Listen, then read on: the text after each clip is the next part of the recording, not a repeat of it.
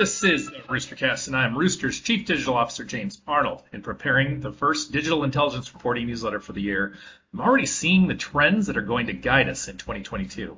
Some are exciting for marketers, some aren't. What's exciting? TikTok. After a year of messing around, marketers have to plan for TikTok.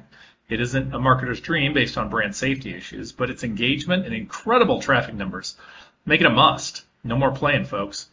A strong shift from digital banners is another thing. Programmatic vendors talk about CTV and digital outdoor more often than banners these days. Display isn't going to die, but other options are so much better. It's no longer a must for digital marketers. So what's not exciting? The demise of the cookie. This time Google means it. Meanwhile, no one did anything with the extra time to figure out how to keep quality audience targeting as a third-party based possibility into the future. Hope you have first-party data, folks.